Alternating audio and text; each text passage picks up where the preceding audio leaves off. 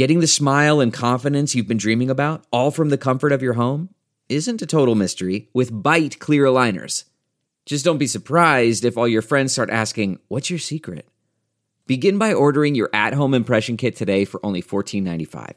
Byte clear aligners are doctor-directed and delivered to your door. Treatment costs thousands less than braces, plus they offer flexible financing, accept eligible insurance, and you can pay with your HSA FSA.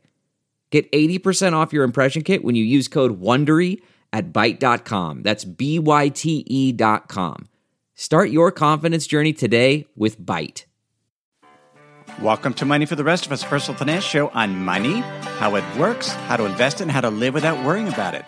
I'm your host, David Stein, and today is episode 78. It's titled, What If the Economy Stopped Growing Permanently? This topic was suggested by Jerry and Tim, and they phrased the question in different ways, but they essentially wanted to know what would happen if the economy stopped growing we didn't grow. In other words, the impact on the environment, how would we invest in such a world? And, is this something that is even desirable or even possible? And it's a thought experiment that Lapril and I have talked a lot about because so much of the world is based on everything growing. And there's a quote that I have shared in the past by E.F. Schumacher in the book Small is Beautiful. Let me read it again. From an economic viewpoint, the central concept of wisdom is permanence. Nothing makes economic sense unless it's continuous for a long time, or its continuance for a long time can be projected without running into absurdities. There can be growth towards a limited objective, but there cannot be unlimited generalized growth. Yet our entire world is based on essentially unlimited growth. Things have to keep growing, either companies or economies, etc. But let's look and see if there's another way to go about it. Is it possible to actually have a society that doesn't grow? And how would that change things? First, let's look at the traditional definition of what an economy is. It's the financial value of what a nation produces in goods and services during a given period. It's a measure of a nation's output. It's also known as gross domestic product or GDP. So if a nation produces a higher dollar amount of goods and services from one period to the next, then the economy grew. If the dollar amount that was produced is the same, then the economy didn't grow. And by dollar amount, it's measured on a nominal basis, so before inflation, and then it's measured on a real basis, taking into account or backing out inflation.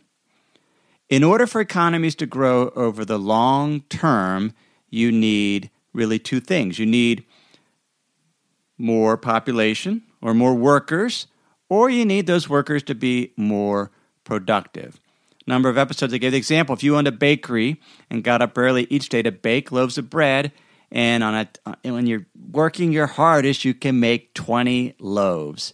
And you want to get to where you expand your little bakery economy by baking 25 loaves a day. Two ways to do that. You could hire a worker to get up in the wee hours of the morning and help you bake, and then you could expand your output that way. Or you could be more efficient, perhaps invest in some time-saving equipment, such as a larger oven or a bigger mixer or some other improved dough rolling technique. In other words, you could increase your bakery output, your GDP of your bakery, by having more workers, increasing the population, or increasing productivity. So when we talk about a world in which economic growth has stopped, in other words, it's just not growing, we're not increasing the dollar value of output in goods or services or GDP, the only way that can happen is if the population stagnates or shrinks, or we become less productive, not more productive. Now, there's been a prime example of what happens when a country's population stagnates and begins to shrink, and the impact on the economy and the impact on investments. And that example is Japan. Last year in Japan, year 2014, there was approximately 1 million new births or newborns, and 1.3 million people died. And as a result, the population decreased by about 300,000 individuals. Now, the population, I think that's the third year in a row the population has shrunk, but it's actually been stagnating for almost 20 years, and where essentially zero population growth or a very, very small growth. And as a population shrinks, and we're seeing this in Japan, that means you're having less births and you have an aging population. So as there's shrinkage in the population, there's overall less demand for goods and some services, but there's also a shift because some services there's a greater demand. For example, there's a more of a demand for healthcare services for the aged. At the same time, there's less demand for housing. I read an article recently in the New York Times, and it talked about how the Japanese government estimates there are 8 million unoccupied dwellings in Japan, half of which are just sitting there. They're neither for sale or for rent. They've essentially been abandoned because the elderly, they don't, well, in some regard, the elderly are dying off, but, a lot of these homes are kind of out in the hinterland, in the villages. In fact, my son Camden this past summer spent a couple weeks in a remote Japanese village just helping kind of fix up some of these old houses that have been around for generations, some of which no one's living in. And that's because there's just less people, so you don't need as much houses. Now, all things being equal, Japan's geography isn't shrinking. It still has the same land mass. Its population is shrinking, which means there is an excess of land and housing, so demand for housing is falling, and so the value of land can fall. And so one of the concerns with a shrinking population is deflation. In other words, a fall in prices. And you're seeing that. Prices in Japan have essentially stagnated or are deflating also for the past 20 years.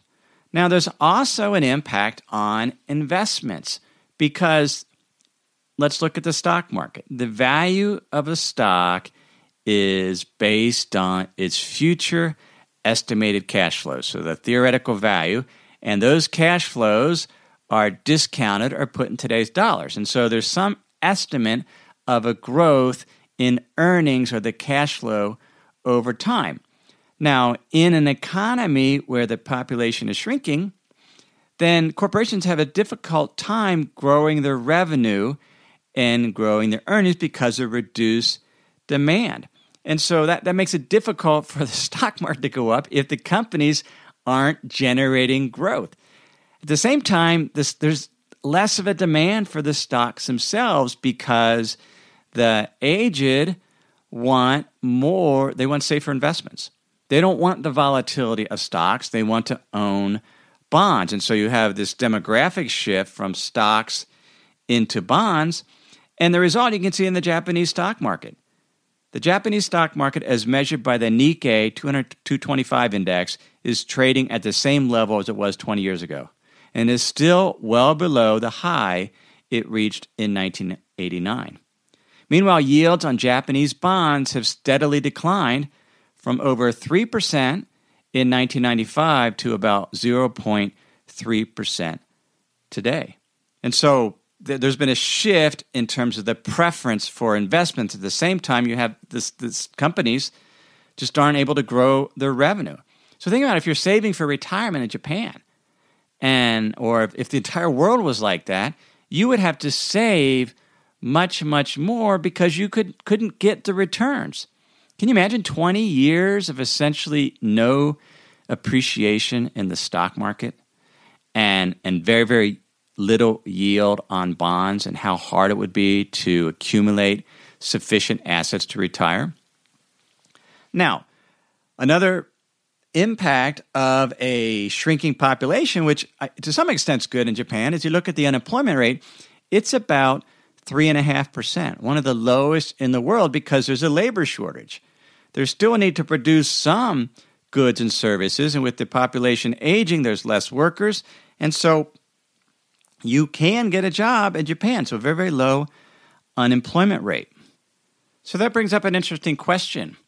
If anyone that wants to work can essentially get a job in Japan, and if you have visited Japan, and I have on a number of occasions, it appears to be a very, very pleasant place to live. And I recall, and I've mentioned this, I think, in an earlier episode, I had lunch or dinner with a friend who is a German expat, has lived in Japan for well over 20 years, is married to a Japanese woman, and he commented to me, if Japan or the Japanese have been suffering for the last 20 years, somebody forgot to tell us. Life appears to be good. Now, that's not to gloss over problems that any country has, but generally speaking, when you look at Japan, if you can get a job, there's work. This is everything seems, the trains run on time. They definitely run on time in Japan. The streets are clean. And when you actually look at GDP, or gross domestic product per person, it has grown. And so on a per person basis, the economy is growing. Just overall, the economy has stagnated. Now, a skeptic toward Japan will point it out to one thing that doesn't look very, very good, and that's the government debt balance. The gross government debt as a percent of GDP is 245%, the highest by far in the world. That's gross debt, though. What you have to do when you look at debt, you certainly have to. You can't look at the absolute dollar amount or the amount in yen. You have to look at it relative to the size of the economy. And gross debt is not the correct measurement. You have to look at net debt as another measure, and net debt is debt once you back out just the debt that's owned by the public, not debt that's owned by other government agencies. And when we look at that calculation, domestic debt or government debt as a percent of GDP that's owned by the public, well, no, not even owned by the public, owned by the public and the central bank, the Bank of Japan, is 134% of GDP. And if we back out the amount that's owned by the Bank of Japan, so just the debt owned by the public, then that's about 80% of GDP, which is about what the U.S. is on a net debt basis. And so, one of the big fears is, will Japan default on its debt, or will the debt become unsustainable? And it's possible that Japan will default on its debt. Much more likely is the Bank of Japan will continue to buy debt, and it could roll over, and interest rates could continue to drop or stay very, very low, and that could go on for decades. And the question is, will that cause inflation or not? And for inflation, what you need is an increase in the money supply that's so great that it starts to strain capacity. But when you have a shrinking population and falling land prices, you don't necessarily have a constrained capacity. There's an article that I read recently in Bloomberg. It's by Noah Smith. He's an assistant professor of finance at Stony Brook University. And he was sort of talking about this concept. And here's an interesting quote. He says, "The fact is, no one really knows what causes high inflation episodes to begin. The Japanese central bank is embarking on a road that no country has ever traveled before, a bold experiment to test the hypothesis that debt monetization could sustain an infinite ratio of government debt to GDP. It's being forced to do this by the dysfunctional nature of the Japanese political system combined with Japan's unfavorable demographics. I, for one, am interested to see where it goes. But I'm not worried. In the end, a sovereign default is just an accounting exercise, marking down the assets of some Japanese people and marking up the assets of others. it would redistribute wealth from the old to the young, and after default, Japan would still have the same factories, all the same land, all the same people, with all the same education. There would be plenty of short-term pain, fear, disruptions to the international finance systems, but at the end of the day, Japan would still be standing. He's got it right. This whole debt, any debt, it's accounting. The value and the wealth of Japan is their people, their education, and the land. And if there was a default, then there's a default. And everyone would get up the next day and they would continue on. Now, you'd have to redistribute the wealth, but the value of a nation is essentially the productive capacity, their ability to produce goods and services. That wouldn't change. Probably a good example is just think of a family farm. You have a house and you farm and you have young family workers and an older family, and maybe the young is going to buy the farm from the parents. And so they set up a debt payment, and for whatever reason, the young, it's a bad year for crops. And the children default, and they miss the debt payment. And so there's an issue there, and it needs to be restructured. But has the farm changed? The house is still there. The farm is still there. The ability to grow crops is still there. They still have the tractor. It was just the accounting between the generations. And a government default would work the same way. I mean, there would clearly be winners and losers, but the wealth within the country would still be exactly the same. Let me pause here to share some words from this week's sponsors. If you've been using Mint to manage your finances, you know they shut down several months ago. Well, let me tell you about the budgeting solution, the financial tracking solution I've been using for the past number of months. It's Monarch Money. Monarch Money is the top-rated all-in-one personal finance app. It gives you a comprehensive view of all your accounts, investments, transactions, and more. You can create custom budgets like I've done. You can set goals, collaborate with your partner. And now you can get an extended 30-day free trial when you go to monarchmoney.com/David. What I like about Monarch is the ability to customize what I want to see. I have custom budget categories, and then I can go on to the dashboard and see where I'm above trend on some of my spending. I especially like that Monarch will never sell your data to third parties or show you ads. After trying Monarch myself, I understand why it's the top-rated personal finance app. And right now, get an extended 30-day free trial when you go to monarchmoney.com/David. That's monarchmoney.com/David for your extended 30-day free trial. We have a brand new sponsor to our show. It's Yahoo Finance. Yahoo's been around for decades. My first email outside of work was a Yahoo email address. But the financial side I've used on occasion primarily to get data for dividend histories for particular funds or ETFs. But I was pleasantly surprised to get back on Yahoo Finance to see how it's evolved over the years. Now it's really a financial dashboard where you can get an understanding of what's going on with the markets. There are relevant articles from Bloomberg, Reuters, the Associated Press, and the Yahoo Finance team. You can look at the economic events calendar and see which data series are being released that day and what the consensus is. You can see the pulse of the markets at any time by going to Yahoo Finance. In addition, you could see all of your investments in retirement accounts in one place. With Yahoo Finance, you get a consolidated view of multiple accounts. Yahoo Finance serves as a financial hub for your retirement accounts, but also comprehensive financial news and analysis. You need to check out Yahoo Finance, particularly if you haven't been there in a while. Check it out at yahoofinance.com. That's yahoofinance.com. So in Japan, we are seeing a country whose economy has essentially stopped growing and is surviving.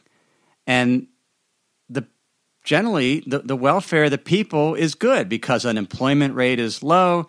Poverty, well, there is some poverty. I mean, the people are being taken care of. And it is not necessarily a nation in day-to-day crisis. And we can see the biggest risk is this huge debt balance in terms of government debt, and even that is survivable if there's a default. Let's switch gears, though. What if an economy essentially stopped growing, not because the population had shrunk, but because it became less productive? And let me give you a quick example. I have talked about the fact that I fly fish, and am a beginner fly fisherman. And I often fish this stretch of river on the Henry's Fork in Idaho called Last Chance, or in the Harriman Ranch. And it is a fly fishing mecca. Very, very difficult place to fish, but a great place to fish. The fish are very, very smart, and the fish are very big. This is my fourth summer. This past summer, my fourth summer fishing this stretch of river. I have never caught a fish. I had never caught a fish on this river. Now, there's places I can go fish, and there are other rivers I fish, and I can be very, very productive fisherman. And if we were sort of measuring my economic output as a fisherman, I would be a very, very unproductive fisherman on that stretch of the Henry's Fork, and a very, very productive fisherman on another river. And if I wanted to maximize my productivity, I would go to that other river and contribute to the fishing economy. But I don't want to do that. I want to focus on this particular stretch of river. And this summer, when the green drakes were out and the fish were up on the water, I presented the fly in the perfect fashion, and I had about a 20-inch fish grab that fly and take off. And I fought that fish for 10 minutes, and my arm was shaking because the fish was so heavy as it pulled. And I eventually, and Dick, my mentor, was in the back. He says, if you miss this fish, I'm going to kick your behind, because he's been waiting for 4 years for me to catch a fish with him. And I netted it, and I caught the fish. And that's the fish I remember, the experience I remember for the entire summer. I caught a few other fishes other places, but that fish, it was the value of the experience. It wasn't, from an economic standpoint, I was completely unproductive. But from the art, from the memory, from the experience, it was unforgettable. I've talked about Aristotle, where he has said there are two types of goods. And one type is really what are called supreme goods. They're things good in and of themselves. We highly value them for their own sake. And these are things that can get better with age. They're objects that are often overlooked by others, but when we hold them in our hands or wear them on our backs or use them as tools, they imbue us with a creative energy that feels almost magical. Helen Keller described these objects as they quiver with life. Think about if we had an economy where we were less productive, where we bought things, or we bought less things but had a higher dollar amount because they had a richer experience. We felt better owning them. I bought recently a shirt off eBay. It was designed by Hiroki Nakamura. He produces the Visvim brand. And this shirt is, it's yarns are dyed. So it's, how do they call it? Yarn dyed. So each individual yarn is dyed separately in natural indigo or in a mud vat. And then the yarn is weaved together and the shirt is made. And I paid a couple $100 for this shirt. And it sold new for $500 or $600. And you might think, who in the world pays that kind of money for a shirt? But if you look at the shirt and you see, it essentially quivers with life. And this is not a flashy-looking shirt. I mean, this is a blue and brown checked shirt. But it has a different look to it. And it'll last the rest of my life. Now, in terms of whoever originally bought that shirt, the impact on the Japanese economy or the U.S. economy, who was bought here, is 10, 20 times. You would have to buy so many other shirts at Walmart to equate to that one shirt. The impact on the economy was the same. Yet the experience, whoever owned it, was definitely much richer. And that's when it comes to GDP and the economy. All we're measuring is the dollar value of goods. We need to measure other intangibles that don't show up. And so think about this. What if we individually tried to achieve zero growth in terms of our economic impact by switching the mix of goods that we own or buy? In other words, we bought less things, but we were much more careful about what we buy. We bought more higher quality things, or we would pay up for art, or something less productive. Let's say we bought local at the local farmers market from somebody that grew food in their garden as opposed to an industrial farm. Clearly, that's less efficient in terms of the productivity, yet it can still have an impact on the economy. What if we ate out less and we spent the same amount on food this year in terms of eating out as we did last year, but instead of going to banal fast food restaurants, we saved our money and ate less frequently, but paid up to eat at, let's say, a farm-to-table fine dining restaurant. If we all sort of did that individually, you could, I'm not saying we should, but if we did, you could have an economy that grew, essentially didn't grow, but it would have less of an environmental footprint.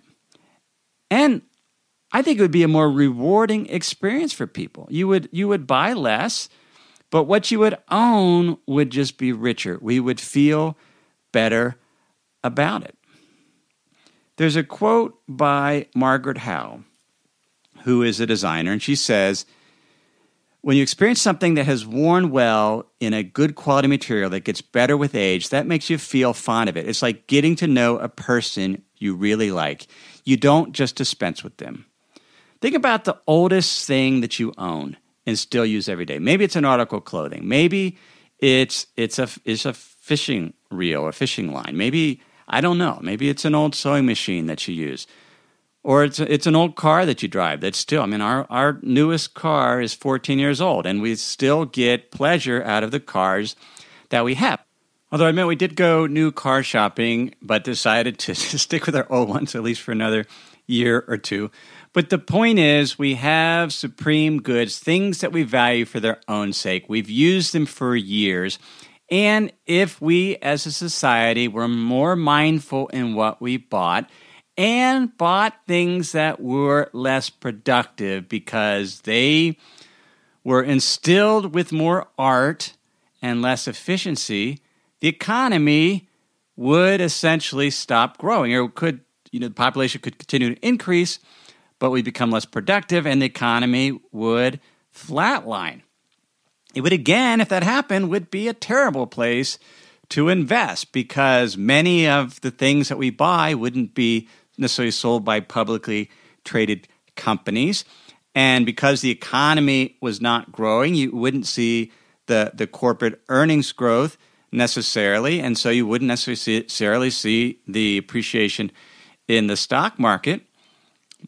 But maybe we would be happier.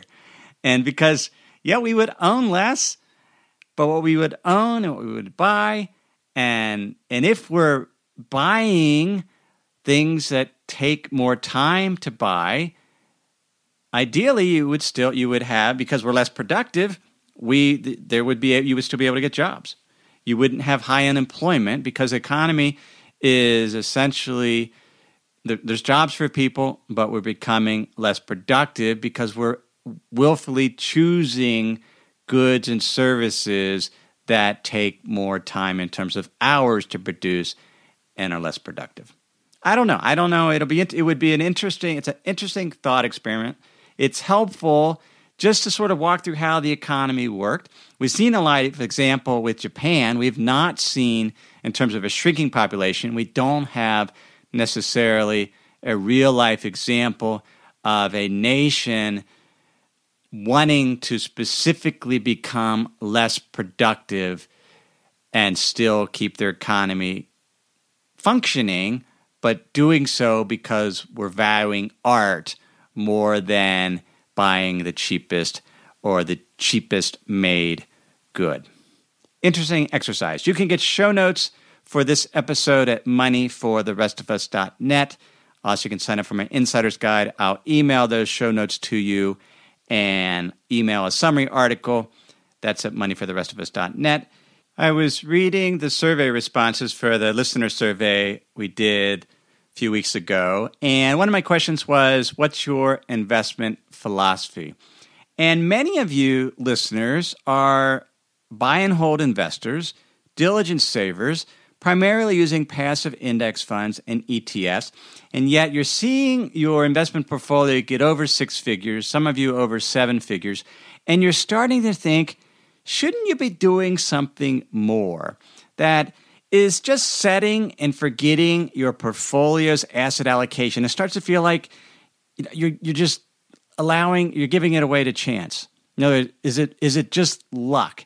Is there something more you should be doing to take a little more active approach? But the idea of doing something more, perhaps changing the allocation, is a little stressful. And what I have found with the Hub is many of you you're doing the right things. The question is, do you have all the information you need to be able to do that? Do you know what your expected portfolio return is in terms of your asset mix, in terms of what's a reasonable range of returns based on how you're investing? Do you know what the investment landscape is? Do you know which regions are overvalued or undervalued? Which particular asset classes have a lower expected return versus those that have a higher, simply because some of them are facing economic headwinds, some of them have more attractive valuations? And are you able to take advantage of those opportunities and minimize your risk of holding those assets that have a higher risk of some type of meltdown? This is not about market timing. What we do on the Hub is about opportunistically setting your long-term strategic allocation so that you maximize the likelihood of achieving your retirement goals. That's what we do on the Hub. You can get more information at that at moneyfortherestofushub.com. Everything I've shared with you in this episode has been for general education only. Have not provided any type of investment advice. Simply general education on money, invest in the economy. Have a great week.